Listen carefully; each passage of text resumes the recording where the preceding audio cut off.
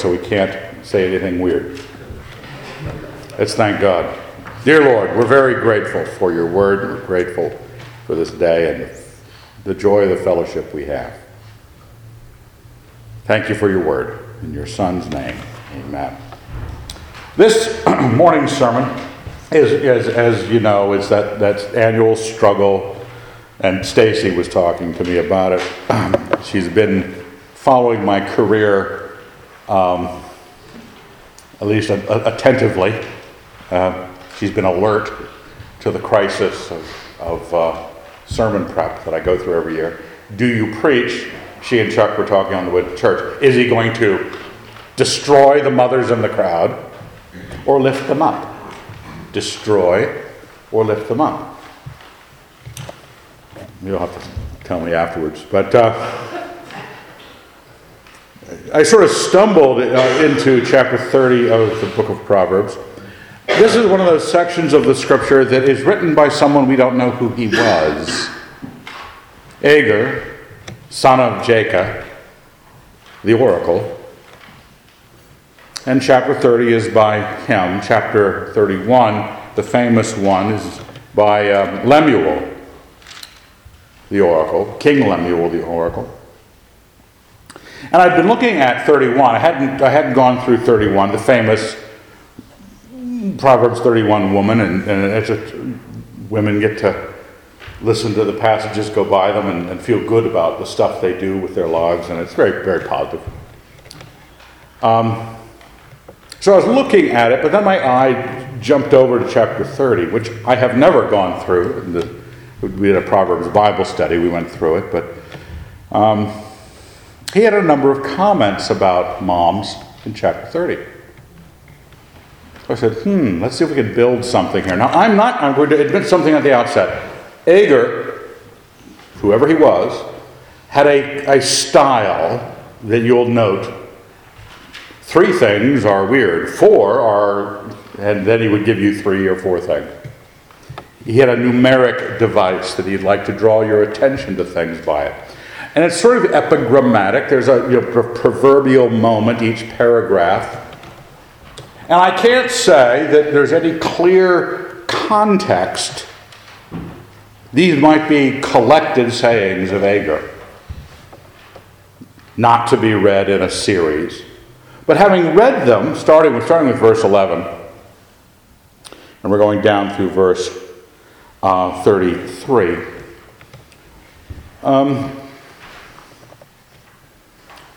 the combination of the day and his advice, the sort of thing that you want to hear as a mom, as a potential mom, as the temptations, that not the crimes, but the temptations. There are those, verse 11 of chapter 30, there are those who curse their fathers and do not bless their mothers.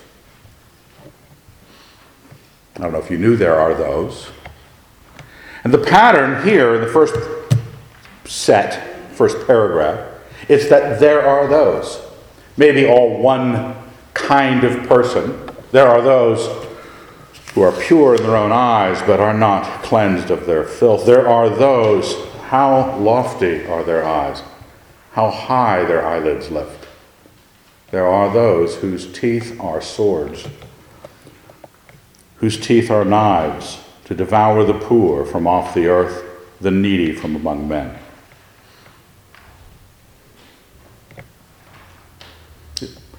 There are those. And the nice thing about reading Solomon's Proverbs or anyone's Proverbs, if you ever read someone, I always like, I'm a big C.S. Lewis fan. Well, I like C.S. Lewis for his clarity on one hand and his observation of humanity. He observed it so naturally, so easily, and describes it so well. You know that someone who's a social philosopher, someone who is giving you wisdom of life, has to have had experience in looking at people. There are those who curse their fathers and do not bless their mothers. It might be the same person who is pure in his own eyes and is not cleansed from their filth. These are people, if there's any common thread here of these, there are those, is the almost defiant self-elevation. They curse their fathers because, well, who's the big dog in the room? Dad. They don't like anyone above them. And their mother, who's been slaving away for the decades of their life, doesn't get blessed in spite of all the blessing she is given. Because this person is about their own place, their own purity, even though they're filthy. And I think it's all a group. The reason I think it's a group is verse 13. There are those, and it doesn't give you a description. A description of a mental crime, but just a visual description. How lofty are their eyes? How high their eyelids lift. What? Lofty eyes? Eyelids lifting? Well, you know the look. You know the look, the superior arrogance. Somebody who waits on you at Nordstrom's. Not Nordstrom's rack, because I know you all go to the rack because they will look at you directly at the rack. But at Nordstrom's, or Neiman Marcus, the eyelids come up, the head goes back. They know where you're from. Because you can go to a Nordstrom's in Spokane where they'll look at you from Moscow as being, oh, you're from Moscow, I see. We're a big city, you are not. Then you go to, is there a Neiman Marcus in Seattle? Anybody know?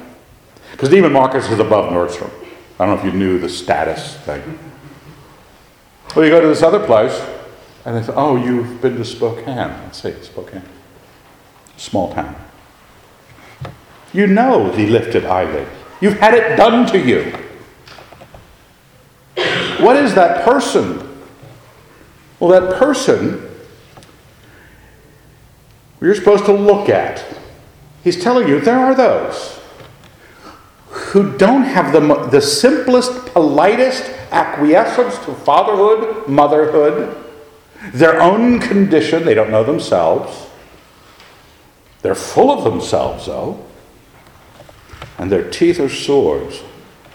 They chew up the needy.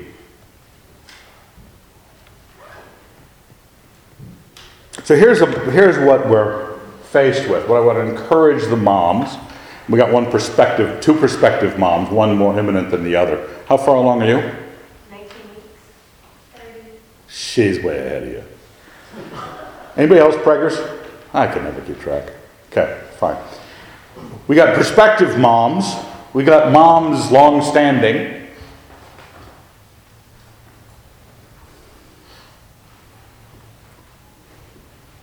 Mothers are,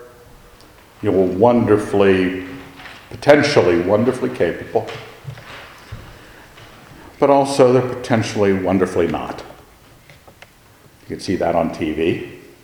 And we want to separate the Christian wives from the stupid by making them capable. The next chapter is all about their capabilities. Their children rise up and call them blessed. We know that's there. So this is the admonition. I wanted to go through chapter 30. Some of the things that Agur says point to uniquely specific temptations. He starts out the chapter. We're told to stop and think. We're supposed to look at this and understand what he's getting at. Although at the beginning of the chapter, verse 2 of chapter 30, surely I'm too stupid to be a man. I have not the understanding of a man. Surely I'm too stupid. Then he advises you to get the knowledge. What's he say? I have not learned wisdom, nor have I the knowledge of the Holy One. He's laying out this need to know. But let you know, there are those. We want to be the kind of people that bless our mothers. We want to be the kind of mothers that are blessed. Not that they're just blessing you because there was a Hallmark holiday that said you have to send a card to this person who bore you, merely for that. You want to be the blessed mother. But there's something wrong with the person who doesn't. Well, to the mothers this morning is you don't want to raise the person who does not see the blessing of mother, the honor of father, who started to have too much beneficial self-assessment. Their own ideas are inflated. It says in the New Testament, let no man think of himself more highly than he ought to think. One of the key things that we're lacking today in child rearing, Leslie and I cover this in our seminars on it, parents have no means of teaching humility. Parents have no way of, there's a key moral, attitudinal thing that everybody is so working so hard to get the self-esteem cranked up. The opposite to that is humility, and they don't have it.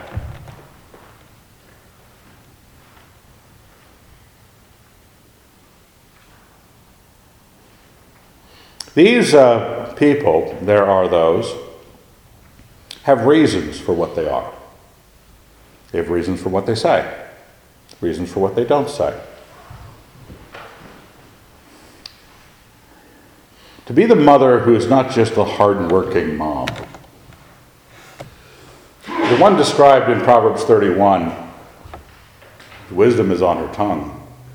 You know, that this is someone who stopped to read this and realized there's patterns in this thought. There are those, there are those, there are those. What am I to make of this? How am I to understand this? Surely I don't want to be a hardworking but stupid mother. I want to be a hardworking or stupid father. None of us do, but we have to sort of apply it to Mother's Day. We've got to give them a card and got to apply the sermon to it.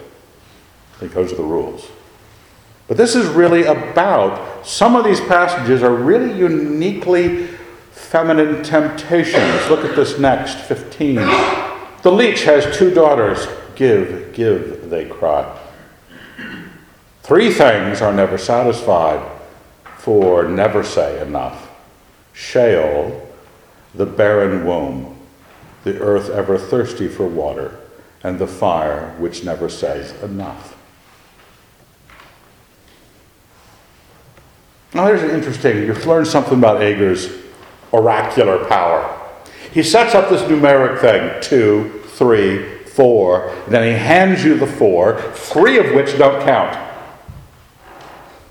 You don't need to even be thinking about Sheol, that's Hades, the place of the dead. It never says enough. It's never full. And the rain, the thirsty earth, or fire that's consuming an ancient city or a forest fire, never seems to say enough. Yeah, he's not trying to teach you stuff about horticulture and fire retardation and the drought in California. You're not supposed to go, oh yeah, we got a really good verse about the drought in California this morning at church. You all know that Hades won't say enough. They're brackets. They're to give you information when he says there are 4 things that never say enough. You're on board with 3 of them. And the barren womb is the 4th.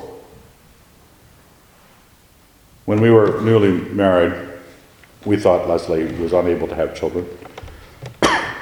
Wasn't sure whether I was barren or she was barren, but we weren't able to have kids. That's why we bought the big house. Oops. Then our beloved children came along. Beloved. You're welcome. Thank you. Are we being sarcastic? But we went through some difficult times, spiritually. Every one of our friends was having babies. Just like when everybody you knew was getting married, you're either a maid of honor or you're a bride. Every summer. And then everybody was popping out babies, and we weren't popping out babies.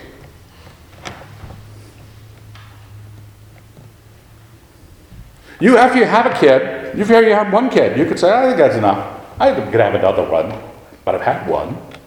I've had 12. I could have another, but I can stop. It's like alcoholism. I can stop. But not having one, there's a desire. Enough isn't there for that. And so, what happens? And it doesn't happen just, you understand you see this with Hannah in the scriptures, you see it with Sarah, you see it with various stories of barrenness and how hard it is. Oh, that's one temptation. That's fine. That's direct. The problem is what does the woman do to her children when she's not barren anymore? What are the temptations of the barren woman who has a child? What happened to Sarah? Not godliness. Now she hated Hagar and Ishmael. That she had set up that relationship with Abraham.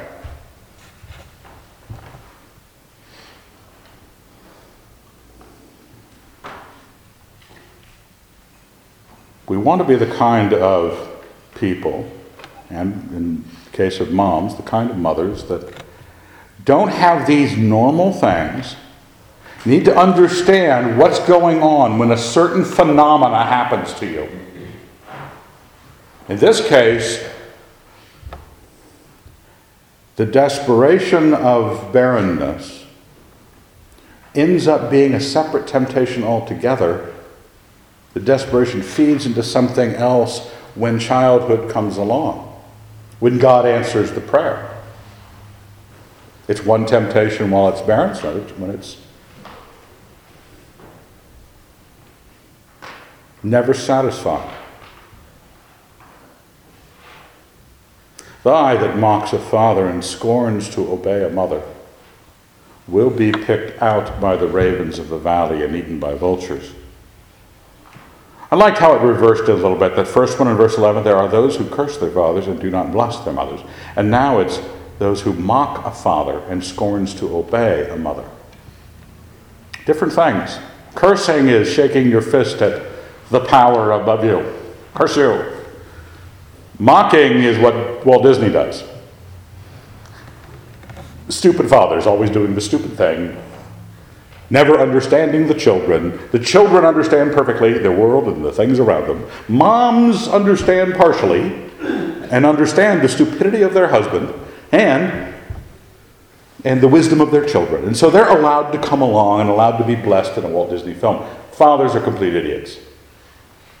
I think Brian Regan has that great scene, and it's where he talks about men in commercials that are always stuck at the Venetian blinds in the background because they're such idiots, and the wife is in the foreground lecturing you about the great wisdom she has about all things. But look at my husband, what a tard. And that's what we are. To some who mock a father, because that's what you do. When you don't like someone above you, you try to make them, their power, their authority, their height, look ridiculous. Scorns to obey a mother. You don't bless your mom. Your mom has been there serving you, making you peanut butter jelly sandwiches and cutting the crusts off because you asked. Cutting the crusts off, you got to be kidding. That's where all the vitamins are. At least my mother told me that. I don't know how vitamins got into the crust, but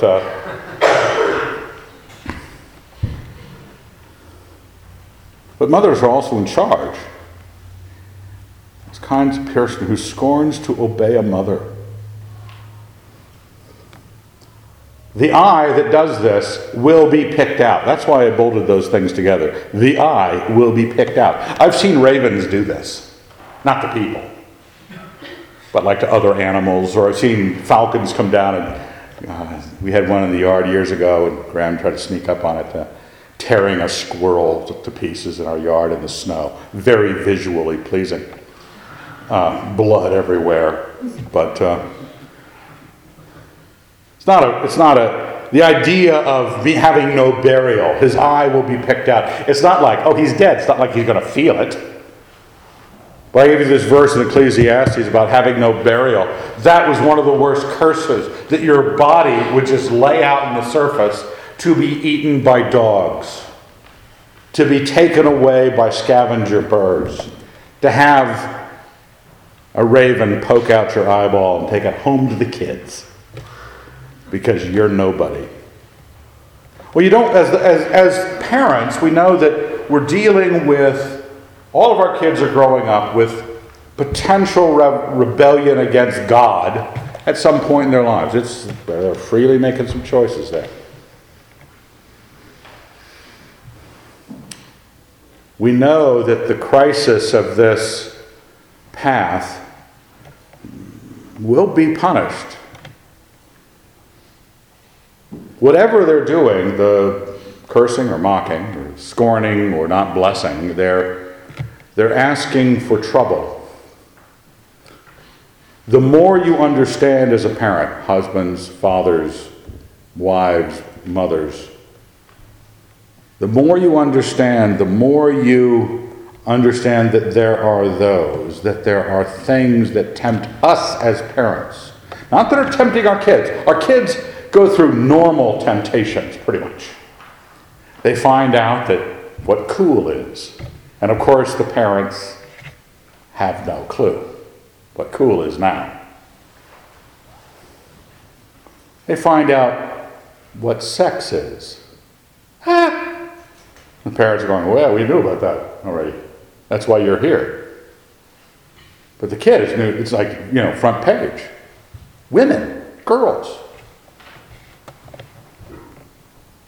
We have to be more attentive. Their temptations are pretty standard. Ours can be pretty sophisticated. Like the sensation, the desperation for children. I know people who never encountered barrenness, but who the presence of children is almost a desperate thing they worship. And then the desperate thing they worship makes life hell for those children. And the kid scorns to obey their mother because I know a situation we've been counseling that's just not in our church, but just the desperation of mom. Destroyed the marriage. Husband left her. Kids don't want to have anything to do with her. She's almost insane. Desperately trying to bring Jesus into their lives. And she was always trying to put something, because of her desperation, not because it was the wisest thing to do. These realities seem to encourage that desperation. The eye of my child will be picked out by a raven. He'll be lying dead on the surface of the ground, being eaten by scavenger dogs. I don't want that. I'd better get desperate. That's a warning to the child. Okay. Don't say, this is inspiration for me as the overly concerned mother. 3 things are too wonderful for me. 4 I do not understand. The way of an eagle in the sky, the way of a serpent on a rock, the way of a ship on the high seas, and the way of a man with a maiden. The first 3 don't count. Not really interested in herpetology. Well, big whoop. Nobody else is. Least of all the biblical writer. Nor is he a nautical architect. Nor is he someone into birds of prey.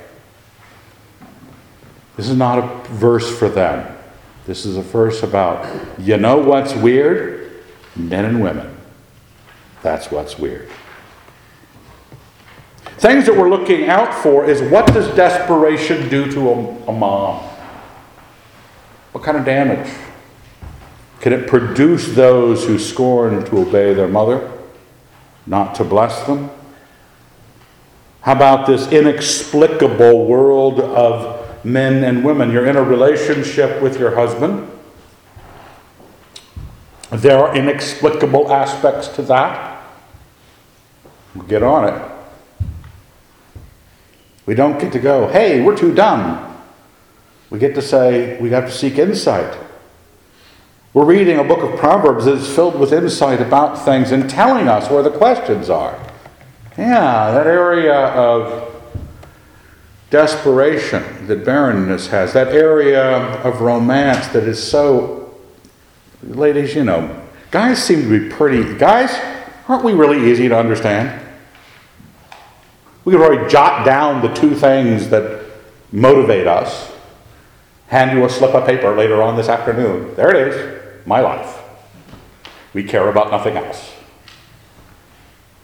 But nonetheless, we're really complicated. It's hard for a woman, for a mom, to understand her husband, let alone the man. We're not even going to talk about the guy understanding the woman, okay? This is encouraging to the ladies to learn to understand that which are too wonderful to know.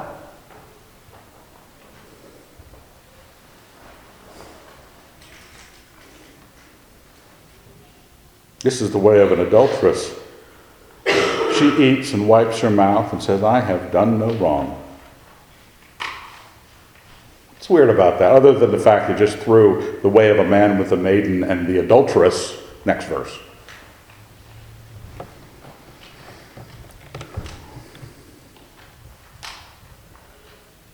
What would that say to you? It's not so much, you don't want to cringe whenever sexual sin is mentioned.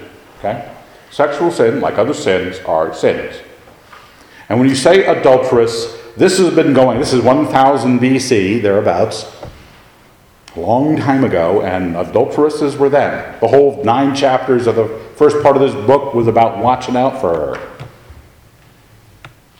But what's interesting about this verse, the takeaway, just like the bracketing on those numbered Proverbs, and you're told, I don't really need to know about the serpent on the rock.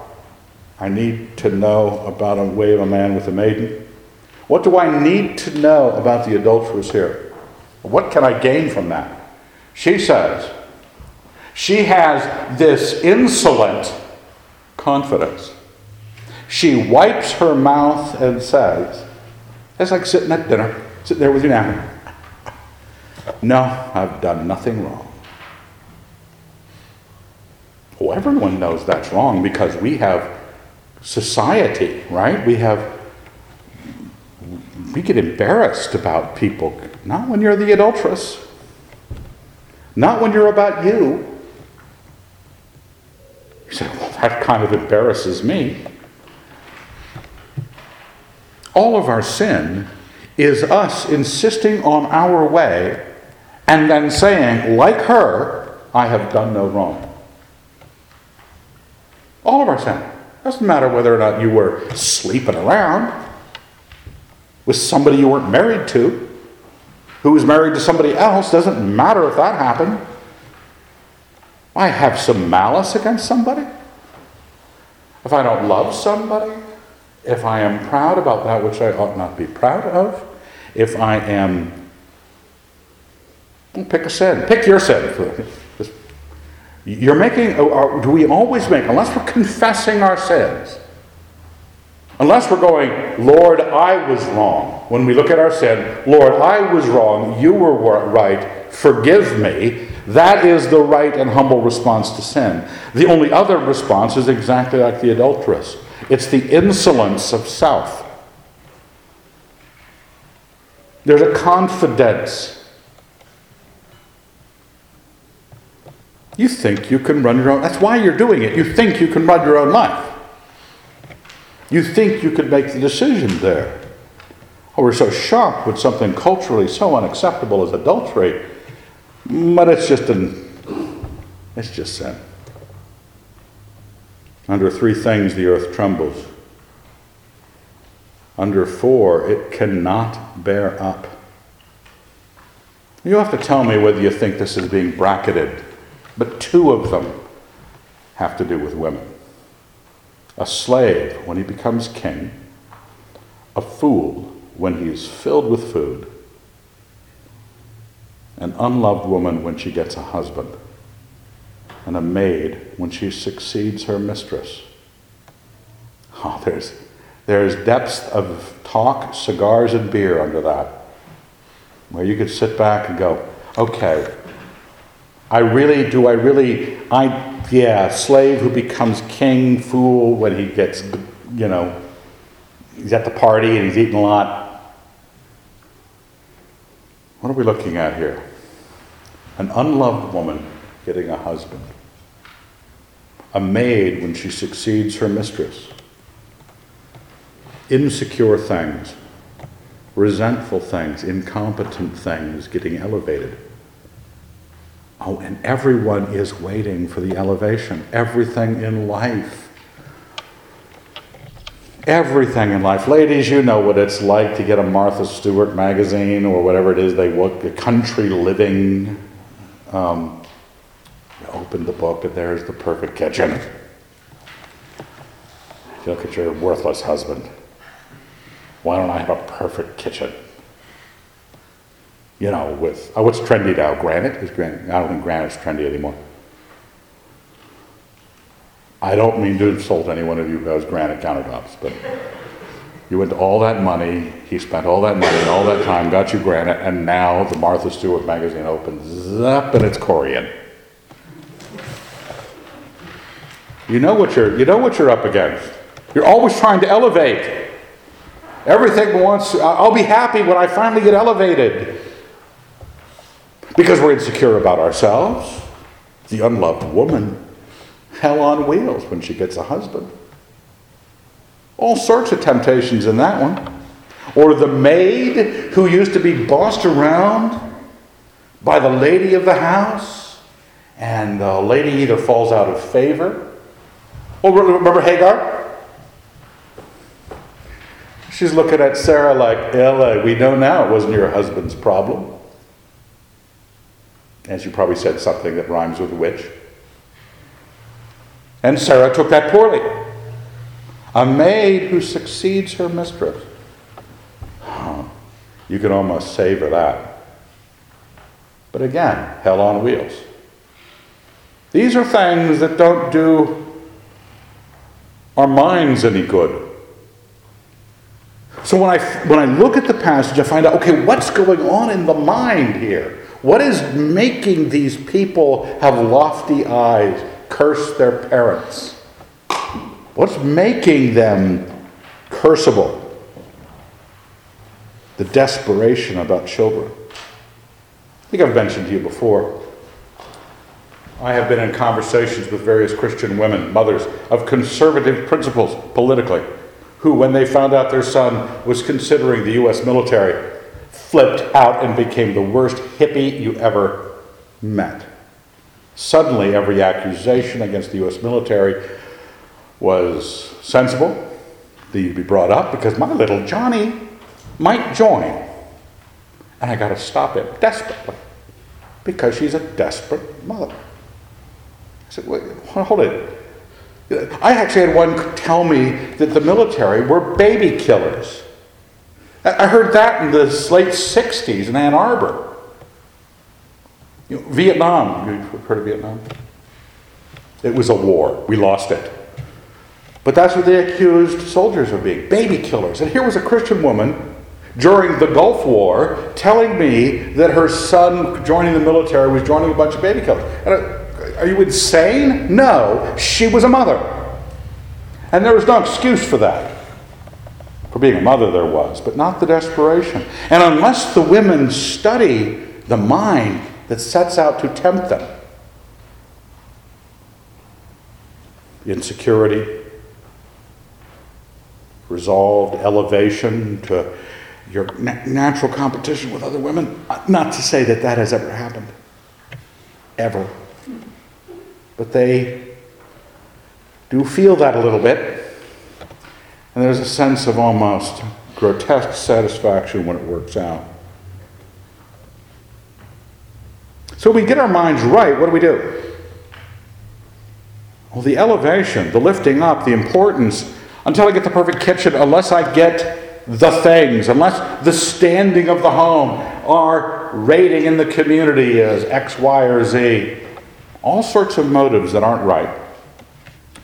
Agur tells us that 4 things on earth are small, but they are exceedingly wise. The ants are a people not strong, yet they provide their food in the summer. The badgers are a people not mighty, yet they make their homes in the rocks. The locusts have no king, yet all of them march in rank. The lizard you can take in your hands, yet it is in kings' palaces. Now this is not, what's the word? There's no bracketing here. They're all examples of the thing he says you should be paying attention to. Achievement, though small.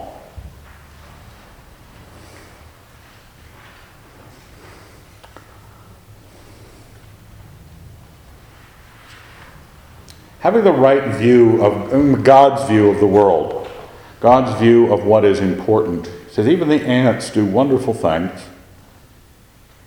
Even lizards are in kings' palaces. He's letting you know that the small is capable. The kitchen that only has, dare I say it, formica, can make great pies. At the same time, 29, 3 things are stately in their tread. 4 are stately in their stride. The lion, which is mightiest among beasts and does not turn back before any. That seems to deserve it, right? I don't mind a lion walking around like lions do. Don't they look they got that big thing, mane? Don't do any work, just walk around like they're the boss. You don't say to the lion, you're not the boss of me, because he'll kill you. And he is the boss of you. So you know, a stately tread, you don't mind that. He walks around like he owned the place. He's the king of the beasts. But look at these others. The strutting cock. That's the rooster. You've seen the rooster? In our neighborhood, we don't have roosters. We have the tards. And the tards are the quail. There's a bunch of quail that live in our neighborhood. You know the quail are retarded. They're walking around.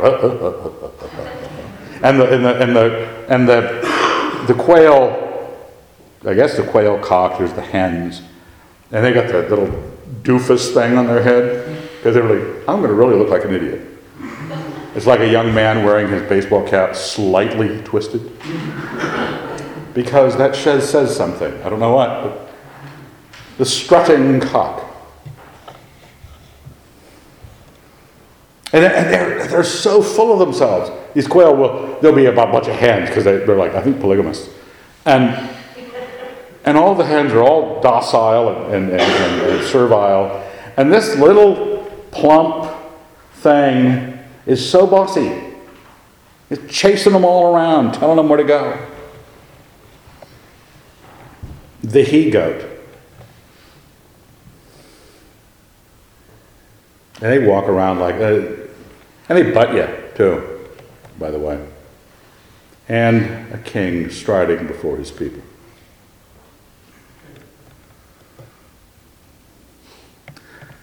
The question that arises, because he lets you know that some are so obviously just grasped after, the strutting cock, the he-goat. And you'll wonder about the king striding before his people, that sense of Mussolini-like, glorification, I am before my armies. He excuses the lion. He says, because, frankly, he's the mightiest and does not turn back to anything. But these others, they're strutting when they don't deserve it. Unless they deserve it, they shouldn't strut. So small things could be great things, and high things could be really confused. Understand your life. Going back to the beginning, there are those. Have I noticed them? Have I understood them? Talk with your husband.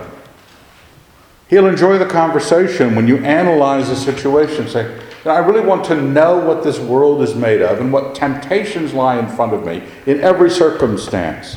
How do I set aside the anxiety? Because the next passage in Proverbs 31, what's wonderful about Proverbs 31, and I'll just briefly speak to this. I have portions of it on the side here. The words of Lemuel, king of Massa. Massa is also the word for oracle, which makes more sense. I don't know why they tried it, because these are both oracular things. The words of King Lemuel, the oracle, which his mother taught him, which I always liked that. His mom taught him this stuff, and he's relating it to you as the teachings of his mother. Well, this woman is a pretty sharp unit. What, my son? What, son of my womb? What, son of my vows? Give not your strength to women, your ways to those who destroy kings. That's mom right there. Watch out for bad girls. Women are difficult kings, or for kings. And the king's mother knows this. Because, believe me, the way of a man with a maid, not understood.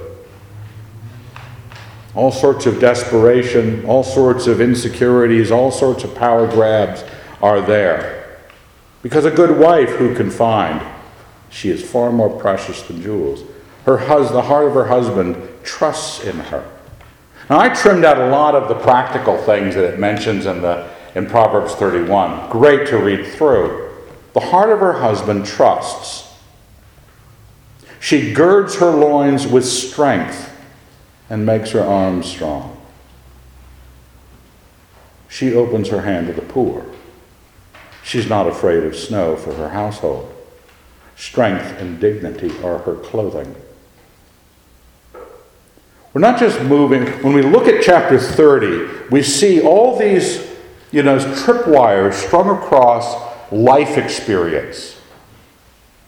Whether you have kids or whether you don't have kids. Whatever circumstance you came into marriage from.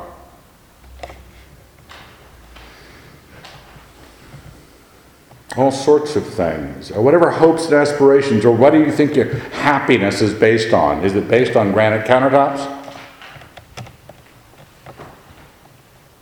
Or is this the description? The precious wife is trusted. She's strong, she's merciful, she's not anxious. Have you seen that short video clip? Unusually prescient and wise. I don't mean to speak ill of coconut oil, but it was making fun of coconut oil. Second City troop, 2 women in a kitchen talking about coconut oil, bragging about what coconut oil could do. Everything. It could raise the dead. She had picked up a dead bird in the yard, put coconut oil on it, it had come back to life. And they're out trying to outbid each other on what coconut oil will do. Very nicely acted, very funny women. Then one finally says, you know that dark, empty pit of anxiety that is in our lives? Wouldn't it be great if we could put coconut oil on that? Yeah, great. Brilliant. Because that's what these women are. One deep pit of anxiety. But the woman who is precious has worked this out. She goes, there are those who are this way. There are those who are above themselves. There are those who think that success in life, having more, succeeding your mistress, finally getting a husband, overreaching on their kids, she doesn't understand what wisdom is. Strength and dignity are her clothing, and she laughs at the time to come. She opens her mouth with wisdom. The teaching of kindness is on her tongue. She looks well to the ways of her household and does not eat the bread of idleness. Her children rise up and call her blessed. This goes all the way around from verse 11 of chapter 30. There are those who curse their fathers and do not bless their mothers. Part of that is the kid we create. Part of that is the people we are. this woman gets called blessed. Well, you can't imagine if you drew a picture of that. Many women have done excellently, but you surpass them all. Charm is deceitful, and beauty is vain, but a woman who fears the Lord is to be praised. Give her the fruit of her hands, and let her works praise her in the gates. Back in chapter 30, the last verses, 2 verses. If you have been foolish, set these two worlds up. Have I examined what makes a wonderful wife and mother? Have I examined what naturally stumbles me in this world? The desperation, the insecurity, the sense of self-worth, all those things. Have I considered them all? Have I untied them, especially with my husband, and the discussion with my husband about who am I? What am I like? What do the kids think of me? If you have been foolish, exalting yourself, or if you've been devising evil, put your hand on your mouth. For pressing milk produces curds, pressing the nose produces blood, and pressing anger produces strife. We don't want that kind of household. Everybody wants a calm, everybody pretends at church to have a calm household. You know what the condition of your household is and what degree of strife may or may not exist there. But it's a natural law. You push it, you put your finger on those things that we've been talking about, and push. You press home the insecurity, you press home the desperation, you start to voice things in that tone of voice that is so unacceptable in civilized society.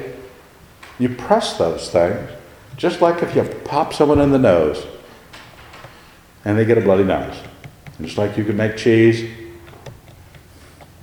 out of milk, or at least curds. You're going to get strife.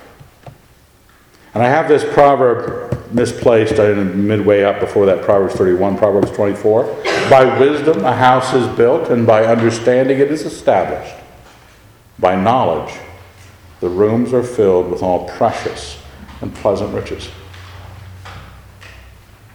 That means that we've got to look at these things. The great description in 31, and there are times, days like this, when everybody's sort of aware of those qualities that your mom has. You know, my mom died, 5 years ago? Almost 5 years ago. And my mother wasn't a good cook, let's just be honest. I barely survived. I was out shopping for a good cook because my mother wasn't. But my mother was a great mother when it came to cooking for her family. She wasn't a foodie, and we weren't raised foodies. But my wife had to go to my mother, my wife who's a great cook, had to go to my mother to learn how to make macaroni and cheese, because my mother served her family great macaroni and cheese. Now we all have different talents levels. The lowest can be this great thing, like he says in 24. We have dangers in our thoughts about how we measure all this stuff. But mostly, although today celebrates moms, and we hope that you do celebrate Mother's Day, and call your mother if she's not here. Call your mother. Tomorrow, you got to be kind of like, ladies, you got to be kind of like Mary. You got to lay these things up in your heart. You need to meditate on them, because next year there's another Mother's Day. And you got to be to the point where by the time you perish, they'll be bringing flowers to your grave. You know how they can forget to get you anything on Mother's Day? Oh, here's a card I just quickly made. You want them to come to your grave with flowers every year, because they remember your greatness. Let's thank God. Lord, we're very grateful. The brilliance of how you've made families, what you've given to women. It's hard for us to understand the great service that they are to each. We are told in the New Testament to remember that we have mothers.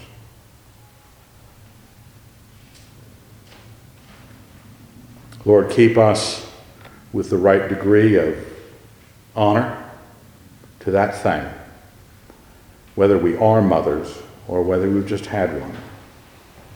We would be encouraging each other to growing into this precious, blessed